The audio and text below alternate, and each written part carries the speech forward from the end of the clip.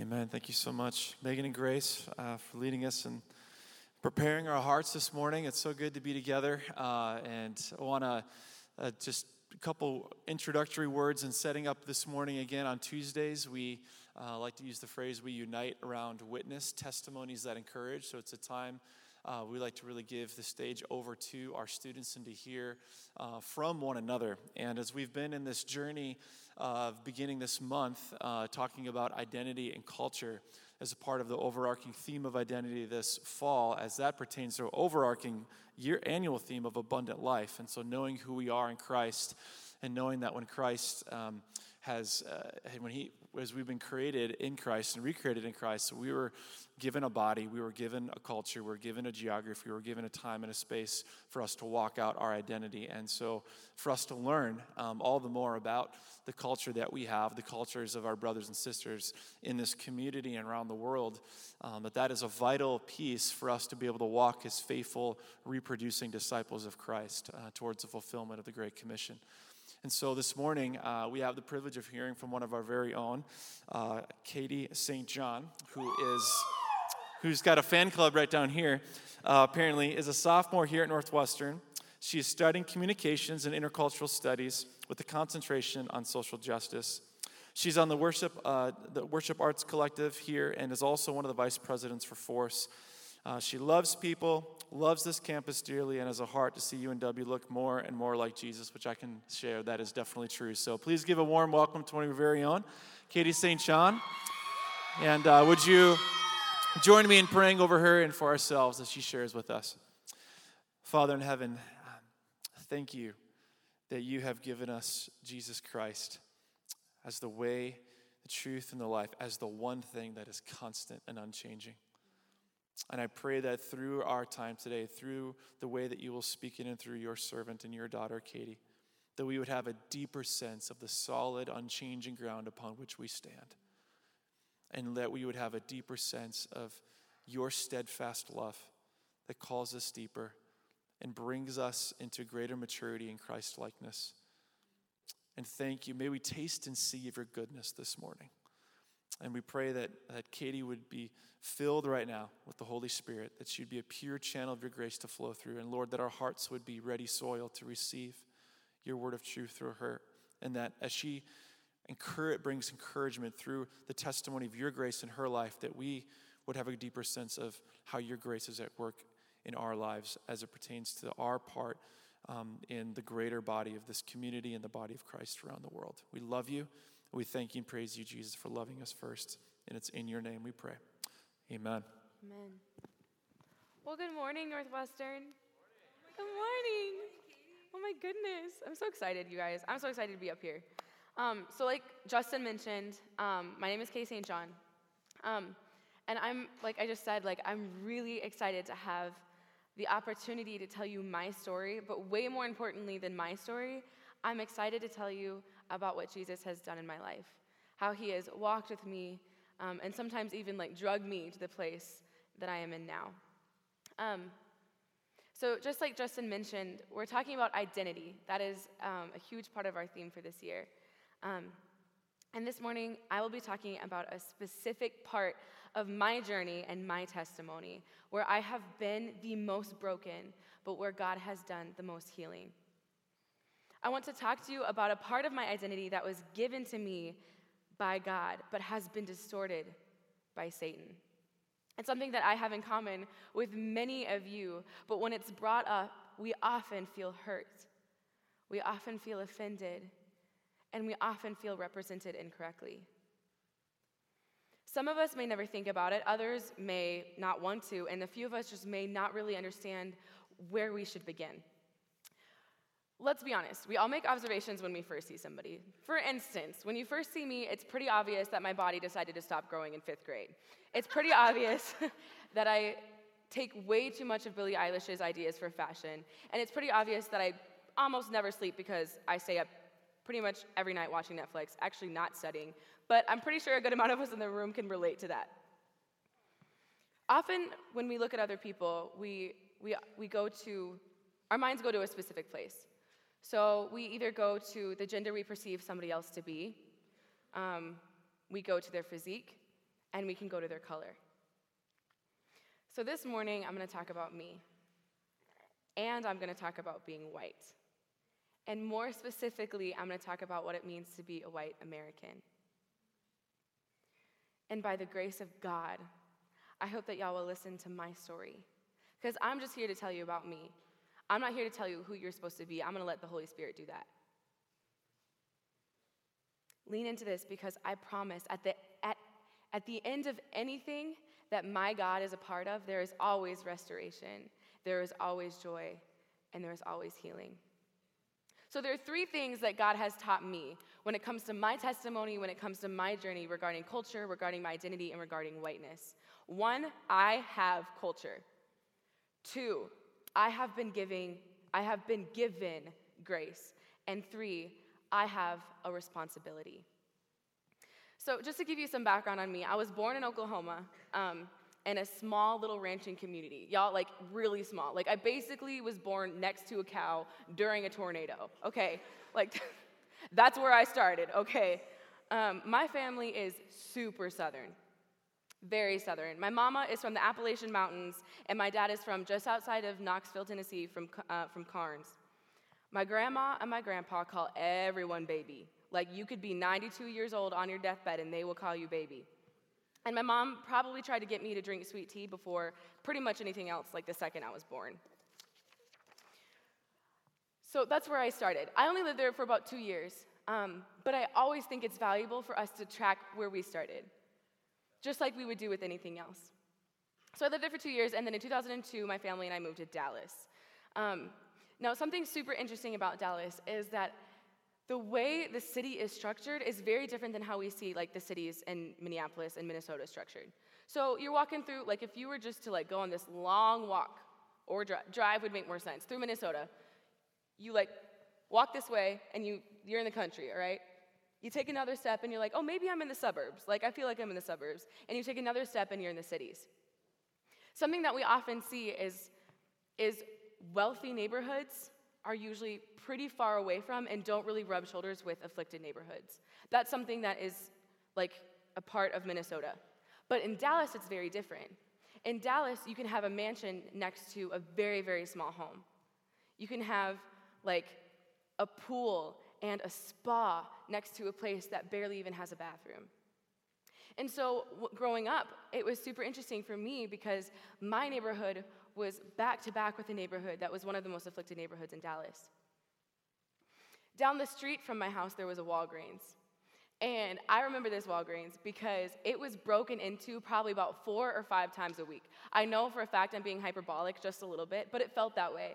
5-year-old Katie was like, why is there always police officers here? Why are all the windows always getting shattered? And that was just normal to me. I was like, that just must be how it always has been. Like, I guess Walgreens, this is just how it looks. I remember when I was 5 years old, waking up one morning, my dad telling me, I don't know if he told me when I was 5, probably not, but later on he told me the story that there was one night where he was up kind of late. Knowing him, he was probably reading a book, and he heard like a lot of commotion outside. And so he walked outside and he walked up.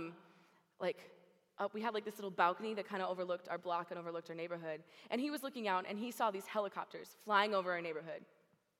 And it wasn't like just helicopters like, you know, like when like the TV shows or like the channels have helicopters. It was like police helicopters with like the spotlights, and they were searching for something, but we didn't know what it was. So they were searching, and there were police officers everywhere, and they had guns out. And like, to be honest, you know when you hear stories when you're little and then it just gets bigger and bigger and bigger in your mind? It's possible that I've done that, but I'm pretty sure this is how it went. Pretty sure this is how it went. And so this is where I lived. I lived where this was normal to me, but I also every morning woke up and I put on a cute little uniform and I went to my private Christian school. And that's how I started. In 2008, God moved my sister and my parents and I up to Fargo, North Dakota. This was, yeah, that's right. I was 8 years old. I was just little Katie, okay? And I remember my whole first year of 3rd grade, I got in the car and I bawled my little eyes out every day after school. And for the life of me, I couldn't understand why. I couldn't understand why I felt so different from everyone around me. And it wasn't just like it wasn't just the students, it was the teachers, it was the principals, it was their parents. I felt so different. And for the life of me, I couldn't understand what that was because we all knew Jesus. We were all white. So what could possibly be different between me and my friends? What was it that was different? Because I honestly couldn't understand. I couldn't wrap my mind around what it could possibly be. So I decided it was me. I decided I was the problem.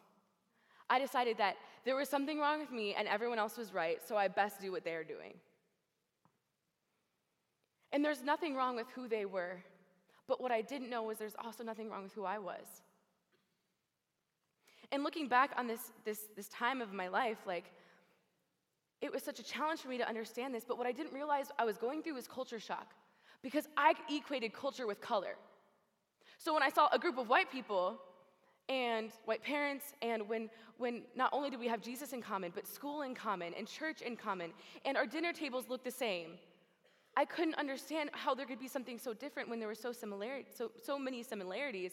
But I realized later on in life that was because I came from a different culture. I came from a different culture. Even though we looked the same, we were very different. So in 2015, my parents and I moved from like small-ish, not like small, because some of us are from small, but like smallish town, Minnesota, to Plymouth, Minnesota, on the northeast side of the cities, right before my freshman year of high school. So I went from parking in between trucks with mud and American flags hanging off the back to parking in between Land Rovers and Jeeps. And one of my closest friends' parents owned not one, but 2 Porsches and a Corvette. And so my life it shifted. I was now stepping into another culture, into another place, into a group of people who had lived a life very different than me. And if the word culture is confusing you, let's stick with perspective. Let's stick with experience. I was now a part of another experience, that a whole group of people had experienced something similar, but I hadn't yet. My culture was very different from everyone else's. And just because I have lived up here for so long doesn't mean I didn't grow up in Southern culture, because Southern culture is the literal heartbeat of my home. You walk into my house, y'all, you have no idea what's coming for you. Like my mama, she will hug you, she will feed you, and once you're fed, she'll feed you again, period. And that's just how it works in the St. John's. But knowing that I have culture helped me redefine what it means to be white, but also helped me deepen my understanding of God and the precious identity he gave me. It's precious. So now I'm here standing in front of y'all, and I'm thankful for the different aspects of culture within whiteness that God has allowed me to see. Whether it was the ranching community, whether it was going to Czech Republic for multiple summers in a row and seeing that someone who looked so similar to me had such a different culture than I did, and getting to learn to love them in that place, helped me actually love people who are a part of different cultures and different color.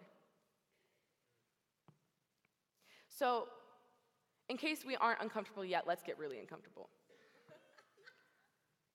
It's okay that I'm white. And it's okay if you're white too. There's something much deeper at play here, and Satan loves this. Satan loves this. He loves when we stop at the part where we have decided that if acknowledging what it means to be white means that shame is all that will be handed to us. Satan loves telling us that if we acknowledge what it means to be white, then we're propagating racism. But when you acknowledge what it means to be white, which I'm telling you this based off of my story, which is why I'm continuing this on, because I'm white. When you acknowledge that, you're acknowledging part of the identity that God gave you. And when you choose to put that aside and not acknowledge it, you're choosing to put aside part of the identity that God gave you. And that will tear your heart in half. That will cause an identity crisis deeper than anything that we can ever imagine. And the thing is most of us in this room are in that identity crisis because we don't know, we don't understand. So within the past 2 years, I realized that Satan has been lying to me my whole life. Now, obviously, right, we all know that. We're all aware that Satan's been lying to us. He's annoying. He does that. But me believing that culture was only existent within color is just the tip of the iceberg of my story. In John 8:44, it talks about Satan. It says, he's a murderer from the beginning, not holding to the truth, for there's no truth in him. When he lies, he speaks his native tongue, for he is a liar, the father of lies. So when Satan speaks, his literal language is lies. And when he writes, he is the author of confusion. And this is played into so many areas of my life, but one prominent one is more specifically this topic for me. This topic, honestly, for our country. This topic for the church. He loves this topic. He loves to confuse us. He loves to steal and kill and destroy an integral part of our very identities.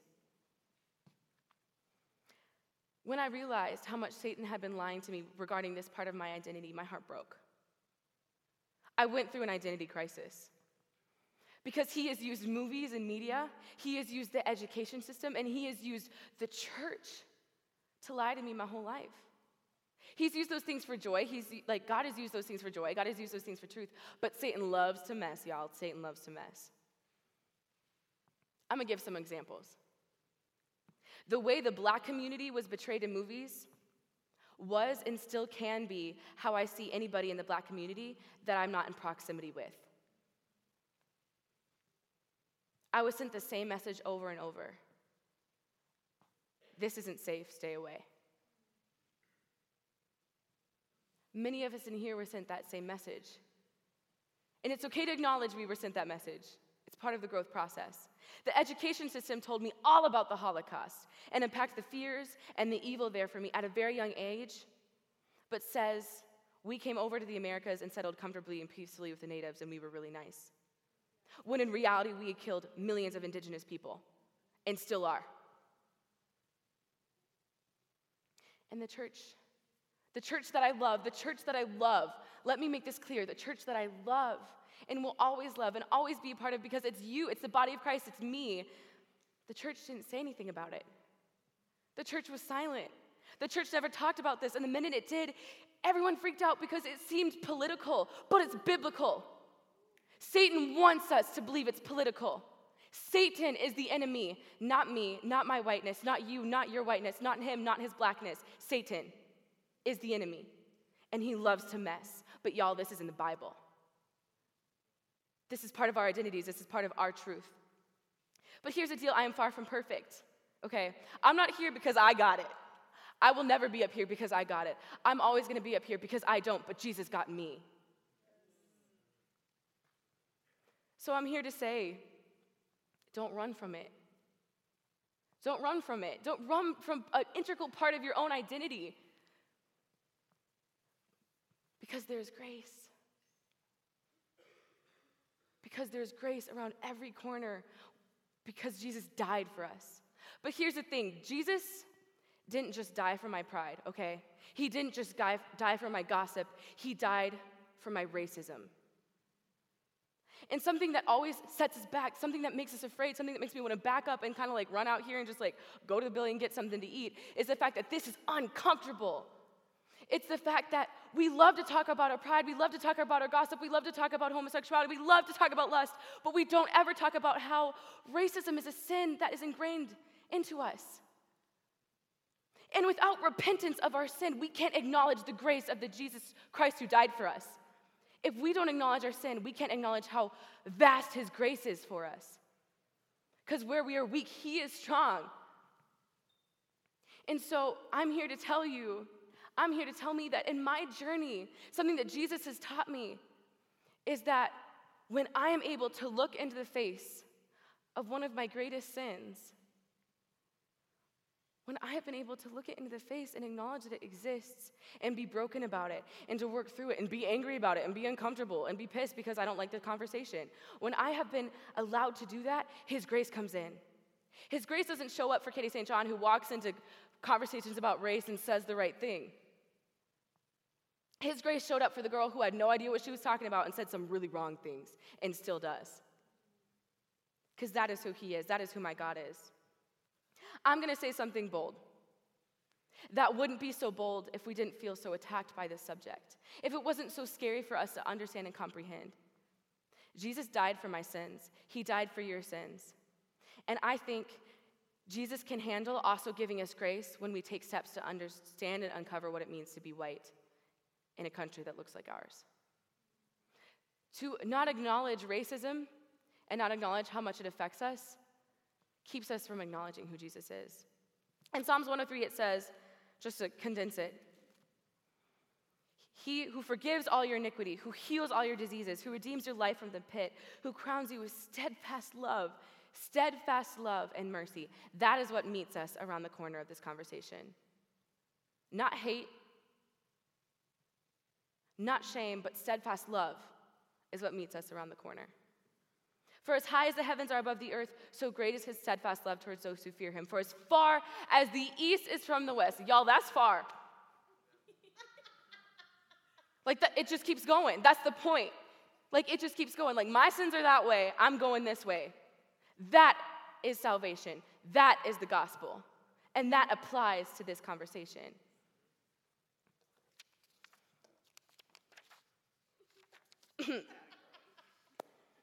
So I've been given grace. I've been given grace. Praise God, because Lord knows I need it. But I also have been given a responsibility. When I was 11 years old, my parents and my sister and I went on a mission trip to Poland. I remember being so excited that I told everyone in my 5th grade class, and then they all got really annoyed with me because I wouldn't shut up about it. I was like, where are you going to be next week? Are you going to be at school? Cool, I'll be in Europe. Have fun in school. Have fun in class. But I'll be having fun, so too bad. And I was so excited because we were doing this little family mission trip. So my mom was going to love the women. My dad was going to love the men. My sister was going to hang out with the teenagers, and I was supposed to hang out with the kids, even though if you know anything about me, I'm not good with kids. At all. But I was so excited, okay? So we spent about a week and a half there working with missionaries, feeding into them, pouring into them, and loving them. And then around the end of our trip, we were like, hey, we're in Poland. That's cool. And so we decided that we were going to go head to Krakow to see the city, to see the history, and to see the culture. Now, y'all, some families, okay, some parents, when their kids are 11 years old, they bring them to Disneyland, okay? My parents brought me to Auschwitz. I was 11, okay, and I went to the literal largest German Nazi camp that came out of World War II. That's where my parents brought me when I was 11. If that doesn't explain a lot about who I am as a person, I don't know what does. At this concentration camp, over 1.1 million people were killed. And I remember walking through, little Katie, actually I was probably the same height, not gonna lie. I remember walking through, and there were glass rooms full of stuff. So there's this room. This room had shoes. Now, I'm not just talking shoes you see at Nordstrom. I'm talking little baby shoes. A 2-year-old girl's shoes. A 75-year-old woman's shoes. A human's shoes that were taken off of them and thrown into a pit. And then in the next one, there were crutches, there were prosthetics, there were glasses, there were never mind, I don't know what I'm talking about. There were canes, there were wheelchairs, things that were integral to the existence of human beings stripped from them. But y'all, you want to know what was in the next room? Hair. Hair was in the next room.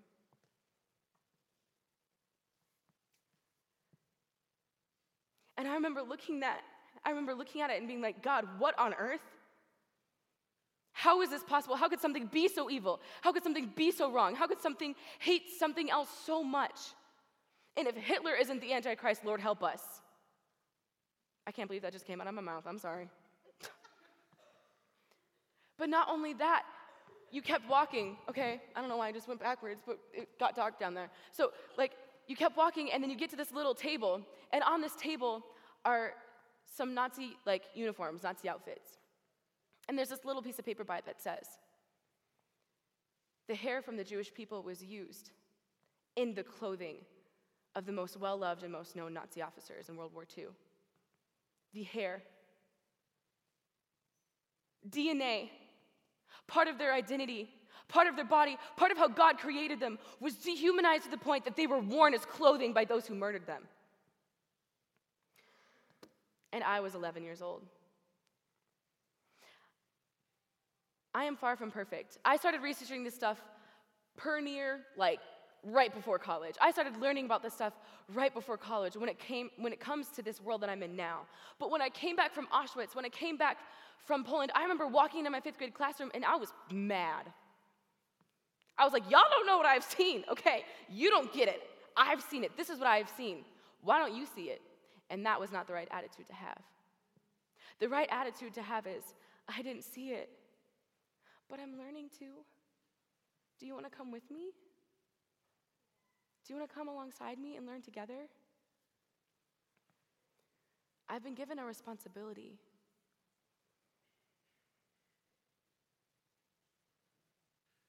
I've started to see that many things I had done with no mal or no racist intent had been received as racism, and that others lived different lives and different storylines than mine.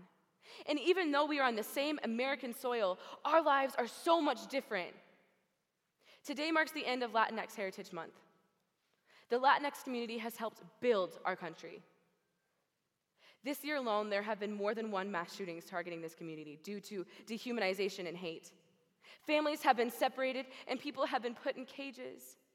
Many fear losing loved ones to ICE on a daily basis. And the thing is that y'all, bear with me, these are people.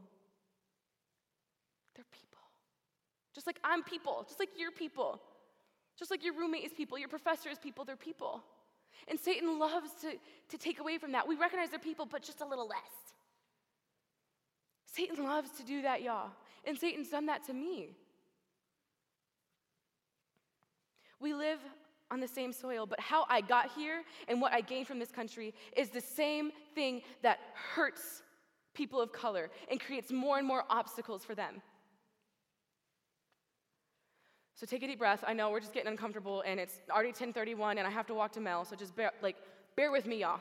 We can do this. I promise we can do this. I say none of this to shame you. First of all, I'm talking about me, so I'm not coming at y'all up. I'm talking about me, I promise. And I also say none of this to misrepresent your identity in Christ. But I say this because in Genesis 1:26-28, it says, "Let us make man in our image, according to our likeness. Let him have dominion over the fish of the sea, over the birds of the air, over the cattle, over the earth, over every creeping thing that creeps on the earth." So God created man in his own image. In the image of God, he created him. Male and female, he created them. I like how it says it 18 times in a row. It's like he created us, update, he created us in his image, he created us. It's like repetition is used in the Bible to make a point. So I'm pretty sure that's what's going on here.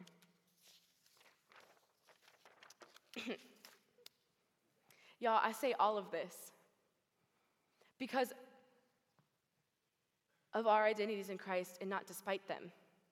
I say this because of your identity in Christ, not despite it. I say it because of my identity in Christ, not despite it. I am an image bearer.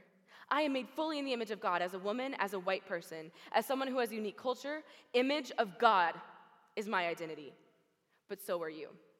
But so are those different than me. I cannot use my normal as a measuring stick to someone else's being made in the image of God. And Satan loves to do that. So I ask you to examine your life. Not because I've done it, but because I'm trying to do it. I ask you to examine your testimony and look at this a side of it that you may have not recognized before. I'm not here to shame you. I will say it again. I will scream it in the billy. I will yell it in the green. I am not here to shame you. I'm here to tell my story, and all of our stories look different, and that's okay. Because part of my testimony is that I have learned that I have culture. I have learned that I have been given grace, and I have learned that I have a responsibility. So I ask yourself, do you have culture? Have you received this grace by stepping into your cultural and ethnic identity? Are you willing to step into the responsibility that you have to do something, to move closer, to try to see better what you couldn't see before, to educate yourself on history, and to start listening to stories regarding what is said as their real truth? And my real responsibility, are you willing to step into your responsibility to change? As a white person, I have a choice. I can choose to walk away. I can choose to never see it. I can choose to be hurt and to be scared and run away, and I have made these choices. And I might still do it again. But as a follower of Christ and as an image bearer, I have a call in my life to obedience, to never walk away from these conversations, to never walk away from my identity, to always move closer, to always ask questions, and to overcome my fear and my hurt and step closer in love. To step closer in love. So Father God, we thank you. We thank you for who you are. We thank you for the grace extended to us. Because grace received is grace extended. So Lord, help us receive the grace that you offer. And help us extend it to the people around us. Help us to intentionally love, to make a choice to step out in obedience, to make a choice to step out in grace, to make a choice to step out in responsibility, Lord. We thank you for all that you are. We thank you for all that you've done. God, don't let Satan mess with the message this morning.